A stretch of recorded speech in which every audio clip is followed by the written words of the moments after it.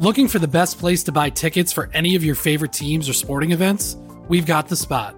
Our partner, StubHub, has been the leading ticket marketplace in the world for over 20 years, providing a 100% guarantee with every order. From a worldwide selection of live events, the widest choice of tickets and industry-leading partnerships, StubHub has what you need to purchase with confidence. StubHub, an official partner of The Athletic.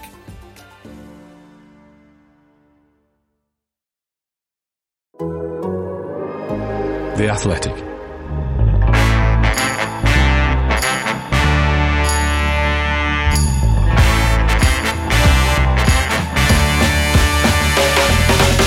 Hello and welcome to the weekend preview on the Athletic Football Podcast, sponsored by Bet365. I'm Dan Bardell, and each and every Friday, myself and co-host George Ellick will preview the best of the weekend's Premier League action alongside Bet365's Steve Freeth. We're going to get straight into it this week, but before we do, just remember at the moment you can sign up to The Athletic for just £3.33 a month for an entire year. To take advantage of that, just go to theathletic.com/footballpod. Guys, hope you're both well. Friday evening, Brentford v Watford. An unusual television pick, I would say, George, but no Ivan Toney for Brentford, which will be a blow, and he's always quite fun to watch for Brentford as well. Yeah, he is. This feels more like a Friday night EFL game live on Sky from last season than a Premier League one, which is good to see. But Ivan Toney is out.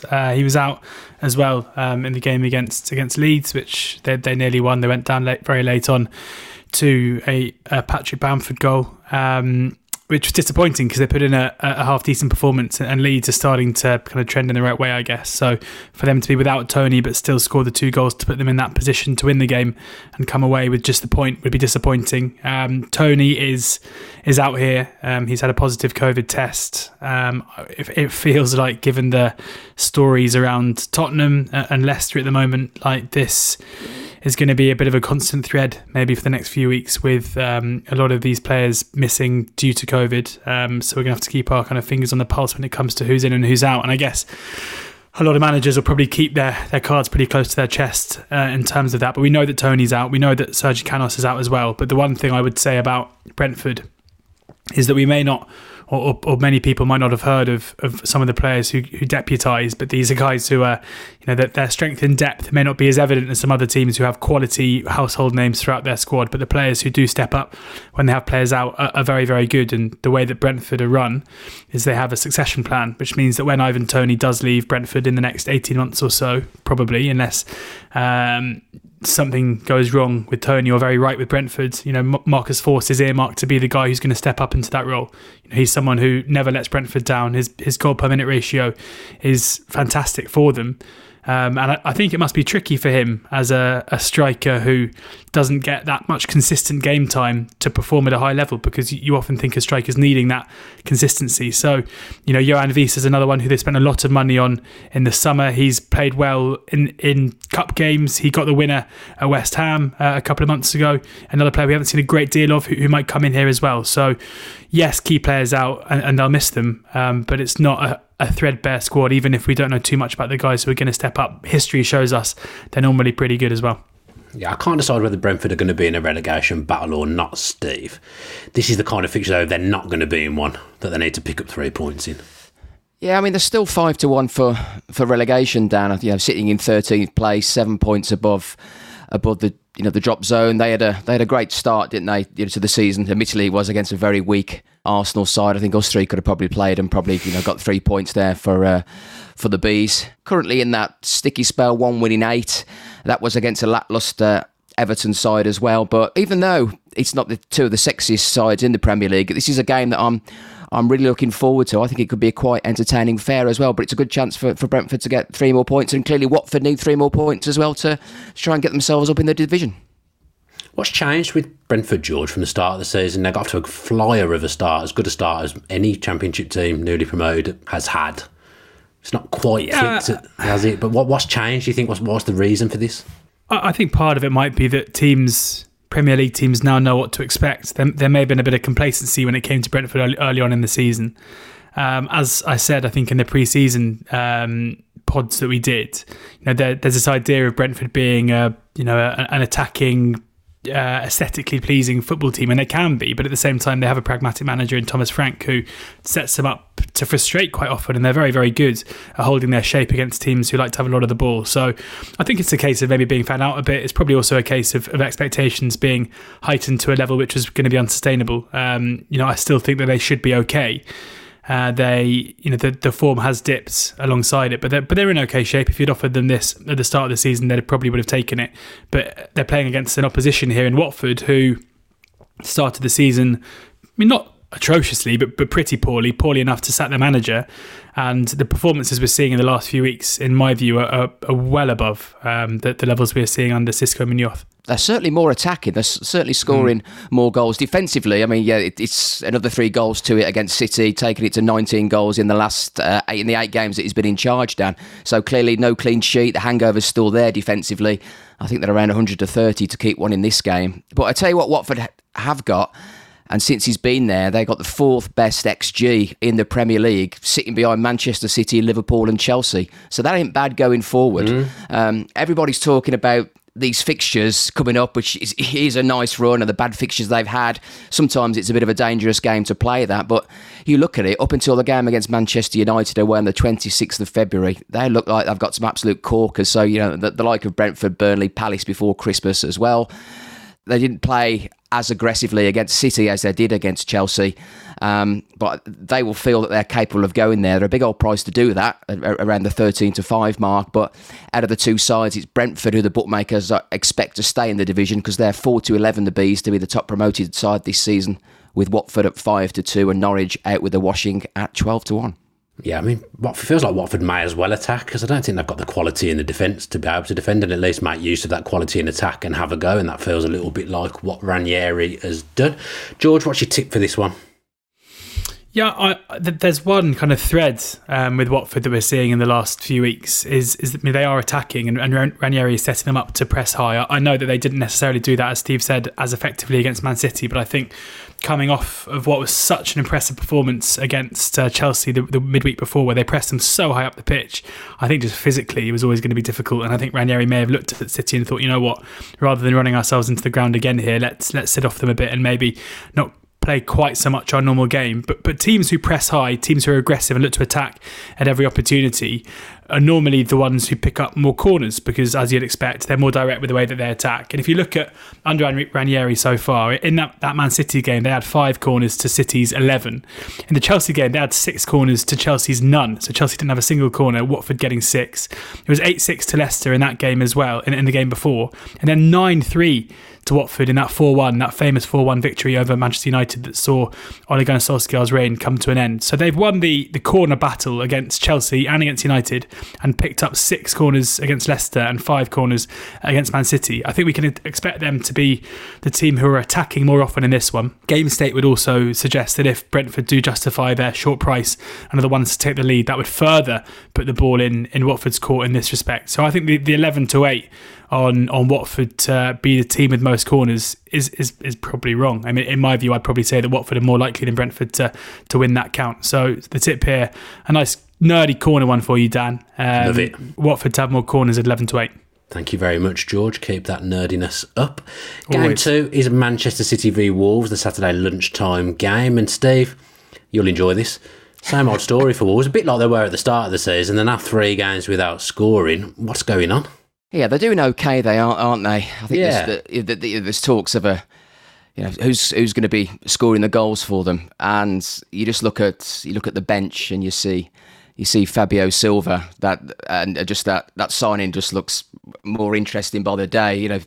35 minutes for £35 million worth of footballer we've seen this season. I don't know whether he needs a spell out on loan, but we'll see what happens there. But I just feel that this game is probably made for a player who really enjoys playing against Manchester City. Hasn't been a regular this season, but Adama Traore seems to save his best for City. He scored 2 at the Etihad when Wolves were 20-1 to win there, when they won 2-0. He got their first goal when they beat them December 2019 as well. We always talk about the amount of shots that Traore has. He's had 21 this season, 5 on target, no goals from an XG of 1.8. He hit the bar against Burnley as well, and I think he gets, the fouls, the tactical fouls that we see against him. I'm pretty sure Pep will probably do the same as well. That I think Jurgen Klopp, I think they had 6 last week against him as well, against Liverpool. So I think this is a perfect opportunity for Traore maybe to put a bit of pressure on that Manchester City backline, which has been, of course, very good as always.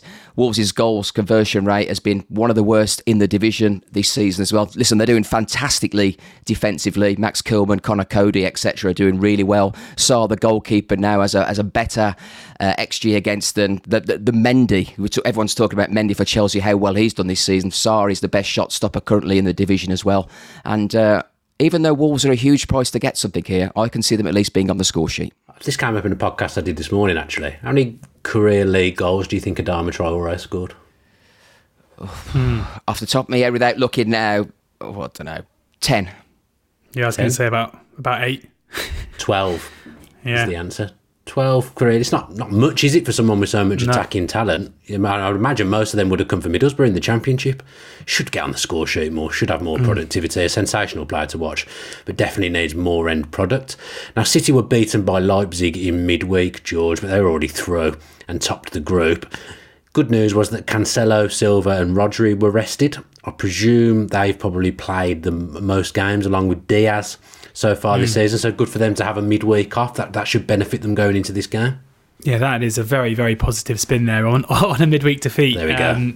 That is the good news, is that, they didn't play a first team. But I think when you have a perfectionist like Pep Guardiola, you saw his interview after the game. He would not have been happy with the defeat. Pep hasn't had the greatest record in Europe throughout his managerial career at Barcelona, at Bayern Munich, and now at Man City in the Champions League, and particularly in away games in the Champions League. So I don't think he would have taken this too lightly. I think he still felt like he put out a team good enough to beat a Leipzig side who've just sacked their manager and we're yet to appoint another one. So it was...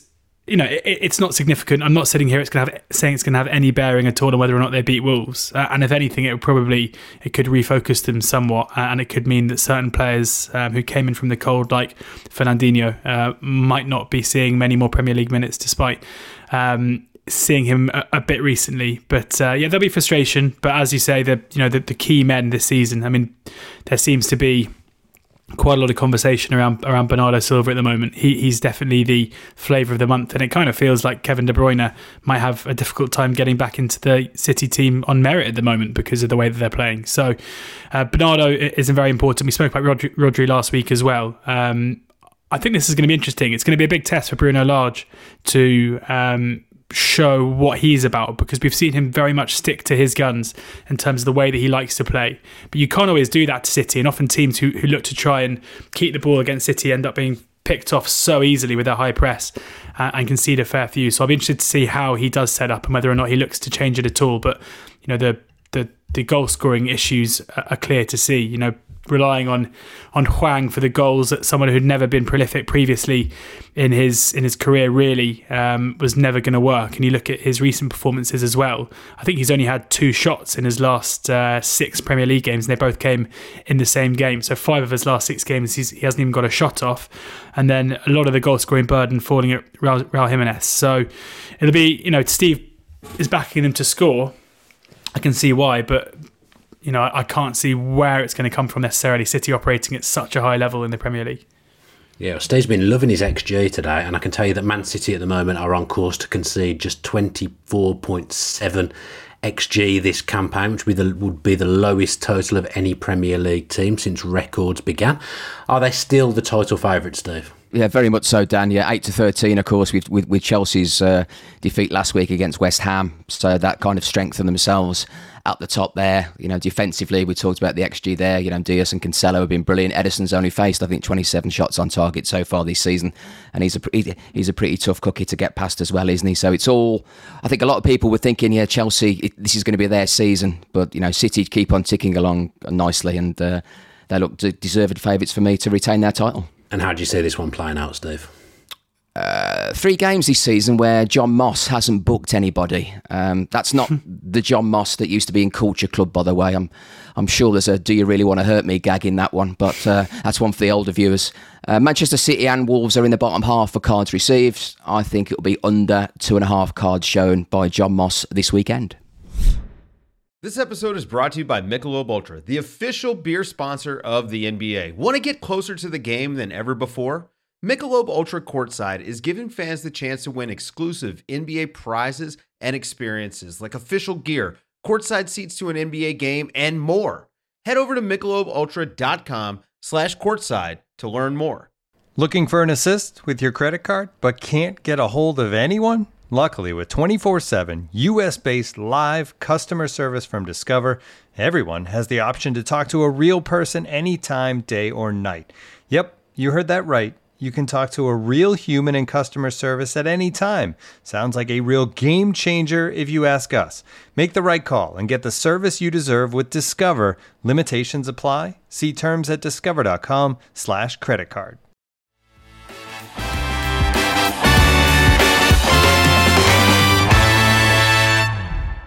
Game 3 is Norwich against Manchester United, Saturday tea time, and last week was the first we got to see, George, of Ralph Rangnick's Manchester United. Some heavy analysis doing the round. Give me the George Ellick analysis. Well, I mean, there seem to be two camps here. One camp that is taking a lot of learnings from that first performance against Crystal Palace, and then another who's laughing at those who are putting so much emphasis on that. And I think I fall somewhere in between. I mean, you absolutely can look into that performance, the way that they set up, even if it's been a very short amount of time, and learn something and learn the way that they're going to be playing going forward. And they looked better drilled. You know, this is a Palace side who, under Patrick Vieira, have dominated possession and dominated kind of the pressing side of games against other sides who do that very well. I think back to the derby against Brighton, where they just completely stopped Brighton from playing their own game. That was what United did to Palace here. Palace couldn't really... I mean, Palace created a few chances, but in terms of the actual gameplay, United had a lot of the ball in Palace's half. It was the Rangnick style that we know, where it wasn't possession for possession's sake. It was looking to get the ball forward and quickly. And that, we've already seen there some of what he's trying to impart on these players coming through as well. It was interesting to see the way that he approached the Champions League game in midweek by giving a lot of youngsters a chance. He also, he worked with the youngsters one-on-one in the days as well. I like the fact that he brought on Tom Heaton and then said afterwards he had no idea about Heaton's history in the Premier League and that it was kind of a bit of a swan song for him. So on the one hand, yes, we learned a great deal. On the other hand, it wasn't necessarily a resounding 1-0 victory. Palace missed chances to go ahead, which would have given it a very, very different complexion. It was a Fred swinger with his weak foot from outside the area that's flown into the top left that's won them the game. So it wasn't like there was a massive due process here. The one stat that I thought was interesting, which was shown on Match of the Day, was the amount of times United won the ball back in the final third. I think it was the fourth highest this season for any Premier League side, but also the highest of Manchester United ever since records began in the Premier League. So that's showing that even in one game, they are pressing higher and more effectively in the opposition's territory than they ever have done under any manager. So to laugh entirely at those who are analysing that first game is wrong, because that is quite clear evidence of whatever's going on in the training ground coming off. And what we can probably expect to see is as the players get fitter and start to understand what's being demanded of them more, it's going to become more and more effective. So a very positive start. And the one other part about Rangnick, which not many of us knew about before, is he speaks so well. He's one of those guys who, when you listen to him talking about the game and talking about his players, he's very at ease and he gets his message across incredibly well, and he's convincing. If I was a young player, I'd absolutely love to be playing under him, and I'm sure Mason Greenwood, amongst many others, will be delighted about the prospect of doing so. From Ralph Rangnick, who talks so well, over to Steve now. Steve? what a great link. Aaron Wan-Bissaka, what's going on? Yeah, I didn't go to university like Oxford or Cambridge. You can clearly tell that. Yeah, or school. Come to think of it. Yeah. The narrative about him previously was he wasn't great going forward, and he was really good defensively. And now we've seen him lose quite a bit of confidence. I would say, an injury, and he's lost his place in the team now. I was looking early at the stats for his passing. I thought it was quite interesting, the fact that he has actually made the most short passes for Manchester United this season by quite a way. And this new system might not be suited to them. The game against Crystal Palace with Tellez and Dalot bombing on forward. I think Tellez had 66 touches in the Crystal Palace half during that game as well. So it feels like he's got a job on to prove himself as a £50 million defender at the moment, with him look like he's being in second spot as regards to Rangnick's thoughts of playing at fullback. Yeah, Norwich humbled by Spurs last week, despite actually a good performance and a decent start to life under Dean Smith, but goals are a massive, massive problem. Sargent, Eder, Pukki, all missed sitters.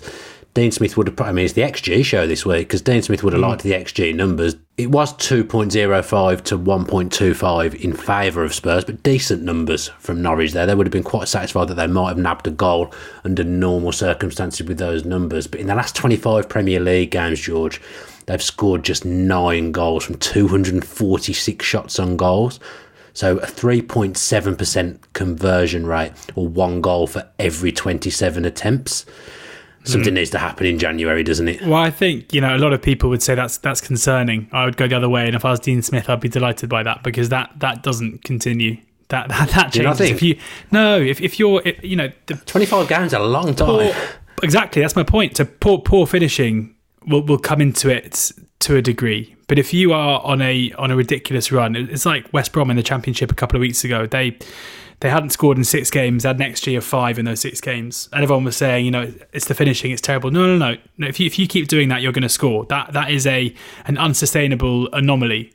And, yes, it might have been over a longer period of time for Norwich, but you mentioned there, they missed 3 good chances against Spurs. That's good. That is them getting into goal-scoring opportunities. We've seen too often this season that Norwich have been unable to do that under Daniel Farke. So Dean Smith, that's the first part of the job done. If you keep putting the ball, I'm sure Brighton fans listening to this saying, we've been told this for the last 2.5 years. But if you keep putting the ball into good areas and you get the right players, Teemu Pukki I'm not necessarily convinced he's someone who is a top-class Premier League striker, but he certainly is a good finisher. So if you can cater your side around getting him into good goal-scoring opportunities, he will score goals. Adam Ider's the same as well, even though he's young. I think going back to that market that Steve mentioned earlier, the top newcomer market, that 12-1 Norwich is a big price. They are definitely the least likely of the 3. I'm by no means saying here that they are going to win that, but at the same time, that 12-1 gives them a very, very small chance. And we're still almost in the season's infancy, and they're only 3 points behind Watford. So much can change, and you've got a manager coming in who could easily improve their performance levels, and already has to an extent. So I wouldn't put anyone off backing that 12-1 for Norwich to do so. They are still the least likely. They're still likely to go down. But it doesn't take, we're playing here with quite fine margins when all 3 sides aren't in for very many points. So we'll see. This is obviously a very, very tough ask, and they'd take a point immediately. And I'm going to be interested to see how Smith sets up here, because we know from last season, especially at Villa, that when Dean Smith plays against a side who press any opportunity and throw men forward, like Rangnick is likely to do, he normally fights fire with fire to a pretty entertaining end, namely a certain match against Liverpool last season. So I'll be intrigued to see if he goes the same way about it here and looks to match fire with fire. You've almost persuaded me on that 12-1, but not quite. You didn't do enough to get it over the line, George. You didn't quite convince me enough. Michael Bailey's been writing in The Athletic that Smith asked for the first 4 weeks to look at his current crop and assess where their strengths and weaknesses were before having a substantial discussion over what could be done in January to help them out. So it'll be interesting to see what they come up with. What's your prediction for this one, George? Yeah, prediction here, I think to go, as I mentioned there, with goals, because I mentioned the approach we're likely to see we know how Rangnick's going to set up. And even though that was only a 1-0 game against Palace, we saw enough there to suggest to me that we're going to continue to see him attacking. I fancy Norwich to create some chances, as I've already mentioned as well. So in total, it's going to be over 2.5 goals and both teams to score, which is 11-8. Excellent. Thank you very much, George. Game 4, Leicester v Newcastle, Sunday, 2 p.m. And stop the press, Steve. Newcastle have won a game of football Don't we know it? Those celebrations. No, we do know it. I thought they'd won a trophy. No, I think it was a huge win for Newcastle. Massive. The clean sheet as well. I think they're up to 10 points now, and then all the positive PR that we've seen already from Eddie Howe. Getting in training at 6 o'clock. Whoopie do. The players talking about the fitness levels. All these easy goals as well from a PR point of view. Getting rid of the Sports Direct logos, etc. Everything feels great now, and they certainly need that as well. Dan, with a run of games that they've got coming up, starting with Leicester away this weekend. Just a glance down now, Liverpool away. Then it's Manchester City at home, Manchester United at home as well, and it's a bit of a feel-good factor for them this week. They'll be well rested, unlike Leicester City this weekend for a number of reasons. And they're 4 to 5 to be relegated. And I think there's bookmakers think they've got a chance of getting out of this. And then over the course, next month as well, we've got a busy transfer window, you would have thought, with a few ins and outs. So big win for Newcastle, definitely. Yeah, everyone's kind of pinning their hopes on this January transfer window for Newcastle. Tarkowski is one player who we thought they might look at, but he's expected to now stay at Burnley this January. Adam Crafton told this very podcast on Monday that there are a lot of clubs reluctant to even deal with Newcastle. So it's going to be tough, George, if they are pinning their hopes on getting players in January. Just because you've got all the money in the world doesn't necessarily mean that you're going to be able to fix everything or even get anyone in at all. Yeah, I've got a feeling that if Newcastle fans are still expecting them to spend a couple of £100 million on players in January, I think they might be disappointed here. Eddie Howe has come out in the press and kind of tried to play down those hopes, saying, we can't just buy our way out of trouble here. I think they're going to struggle to recruit from the Premier League, as you mentioned there, because basically Premier League teams are going to be unwilling to deal with them. And I have a feeling there are at least 19 Premier League boards or execs who would have a stronger opinion this year than other years on who they'd like to get relegated from the Premier League, and that is probably Newcastle. So therefore they're going to be shopping abroad. The whole football world is aware of Newcastle's new financial clout. There's the links with the owners and Inter as well, which probably wouldn't help if they're going to have to fund that too. So we'll see. I mean, I would not be rushing to back Newcastle to stay up on the thinking that they're going to bring in a whole raft of quality players. I think that's going to be difficult for them to do. And it would be foolish because they're odds on to get relegated. So if they were to go out and spend loads of money on players now, those players, we've seen teams who spend a lot of money previously and then get relegated afterwards. You suddenly have a whole host of players who don't want to be there, who it's hard to shift on massive wages that you can't really support. You've only got your parachute payments to do so, and we all know that's a different rabbit hole that we won't go down today. So I'd be pretty concerned. Well, I wouldn't be concerned because Mike Ashley is gone. There's a positivity around the club. Eddie Howe is in. Steve Bruce is gone. There's lots to be happy about if you're a Newcastle fan, but I wouldn't hold your breath about a host of elite players coming in January.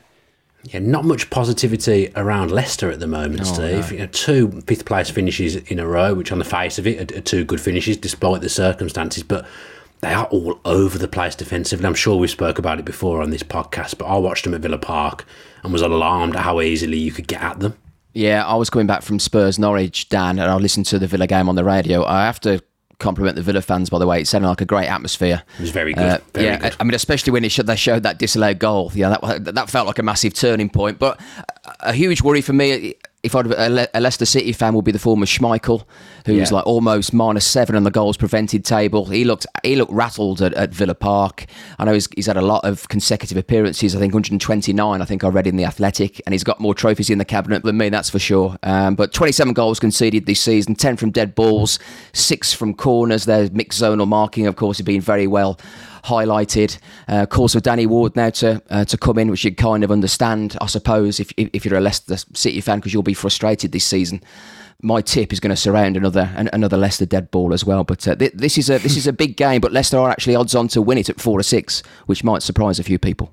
Give us the tip then, Steve. Jamal Lascelles, born in Derby, ex-Forest, facing Leicester, scored recently against Brentford, so I'm going to go for any time goal scorer at a juicy 18-1 against the Leicester side, very weak at set plays. And I'm not going to pick on you because last time I did that, Reguilon scored, so I'm not going to bother with all that again. But Steve does love a fairy tale. The way he's teed it up, he absolutely loves a fairy tale. This is a paid advertisement from Better Health Therapy Online. Do you ever get that feeling that you need to get something off your chest? We all carry around different stressors, big and small. And when we keep them bottled up, it can start to affect us negatively. Therapy is a safe place to release and discuss those thoughts and feelings, and to figure out how to work through whatever's weighing you down. And if you're thinking of starting therapy, why not give BetterHelp a try? It's entirely online and it's designed to be convenient, flexible, and suited to your schedule. All you need to do is fill out a brief questionnaire to match with a licensed therapist, and if things don't click, you can switch to someone new at any time with no additional charge. With over 1,000 therapists in the UK already, BetterHelp can provide access to mental health professionals with a wide variety of expertise in mental health.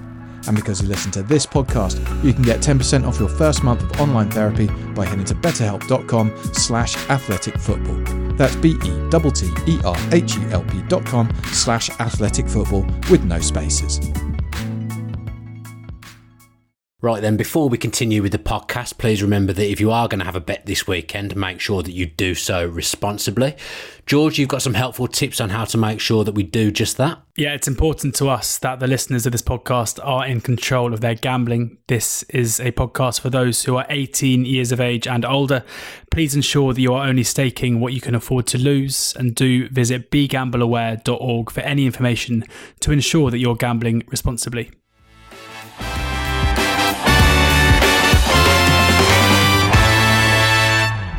Final game we're going to look at today is Crystal Palace versus Everton, which is 4:30 on Sunday. Again, I found Newcastle finally win a game. Felt like a while, George, since Everton had won a game. And on Monday night, you might know, it was against Arsenal. But it was a good performance considering everything that's going on. The protests, felt like a club in crisis. Did well to get a win. I absolutely loved it. I mean, I thought it was one of the most enjoyable kind of non-Big Six playing each other Premier League games on TV we've had for a long time. The first half was terrible. I'm not going to deny that. But that second half, and I liked, we had the protests that didn't really happen. Instead, the Goodison crowd started making a lot of noise. I think that might have been just in a reaction to what they saw in the first 25 minutes, which was their side pressing high, running into the ground for them, showing a bit of quality. We mentioned last week about Arsenal and their record when going ahead. The same happened again. They were good until they went ahead.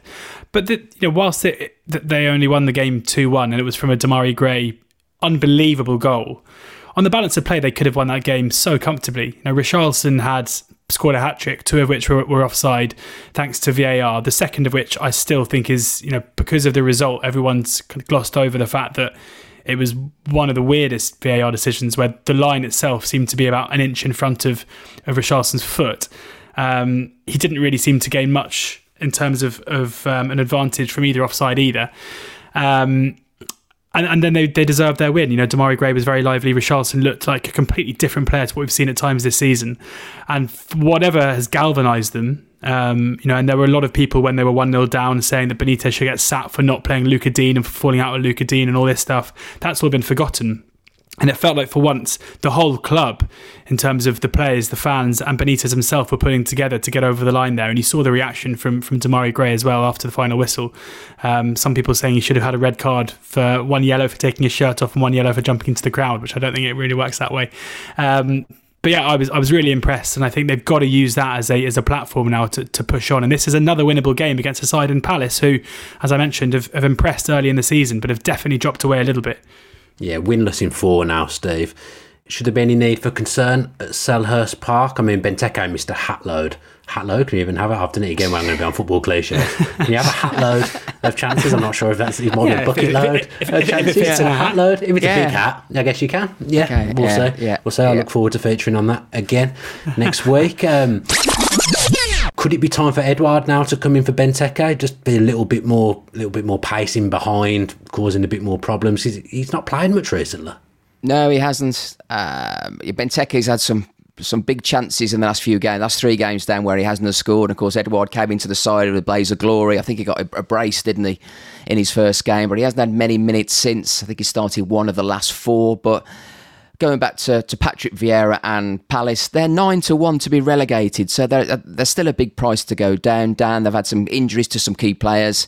Anderson and MacArthur spring to mind. Conor Gallagher was overrun at Old Trafford. Zaha's not influencing games like he has done before. So that's a bit of a concern. They have been pretty clinical this season for a side that averages just over 3 shots on target per game. But from a school report, 7 out of 10, job done. And I think Palace will be fine this season. Yeah, I think Vieira would be happy with that 7 out of 10 rating. They are an impressive side to watch. They've definitely, the change in style has been really, really strong. It's good to see. It takes a lot to do that quickly, so they might not be getting the results, but I think there's definitely been improvements at Crystal Palace.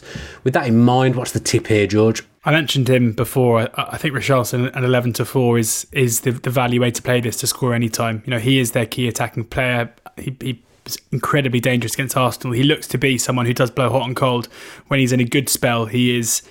You know, he's better basically than what we normally see. He's a player who, when he's at the top of his game, should be playing for a top 6 team, in my opinion, and that is what we got on Monday. And if we get that again here, I think that 11-4 for a player. You know, you look at the players who are supposedly a shorter price than him to score here. They're mainly Palace players, but I think if he turns up in that kind of form, playing through the middle again, he'll fancy his chances of getting on the score sheet. Yeah, I think that's a good synopsis of Richarlison. When he's on top of his game, probably a top 6 player. When he's not, probably a bottom 6 player. Yeah. No, you didn't say that, but I've just put the last bit into your mouth. Take it. Yeah, I think that's a good synopsis.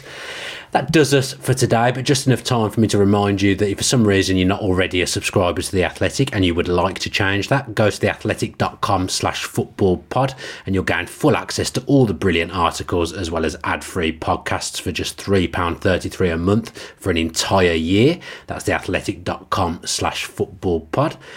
Thanks to Steve, thanks to George, and thanks to all of you, of course, for listening.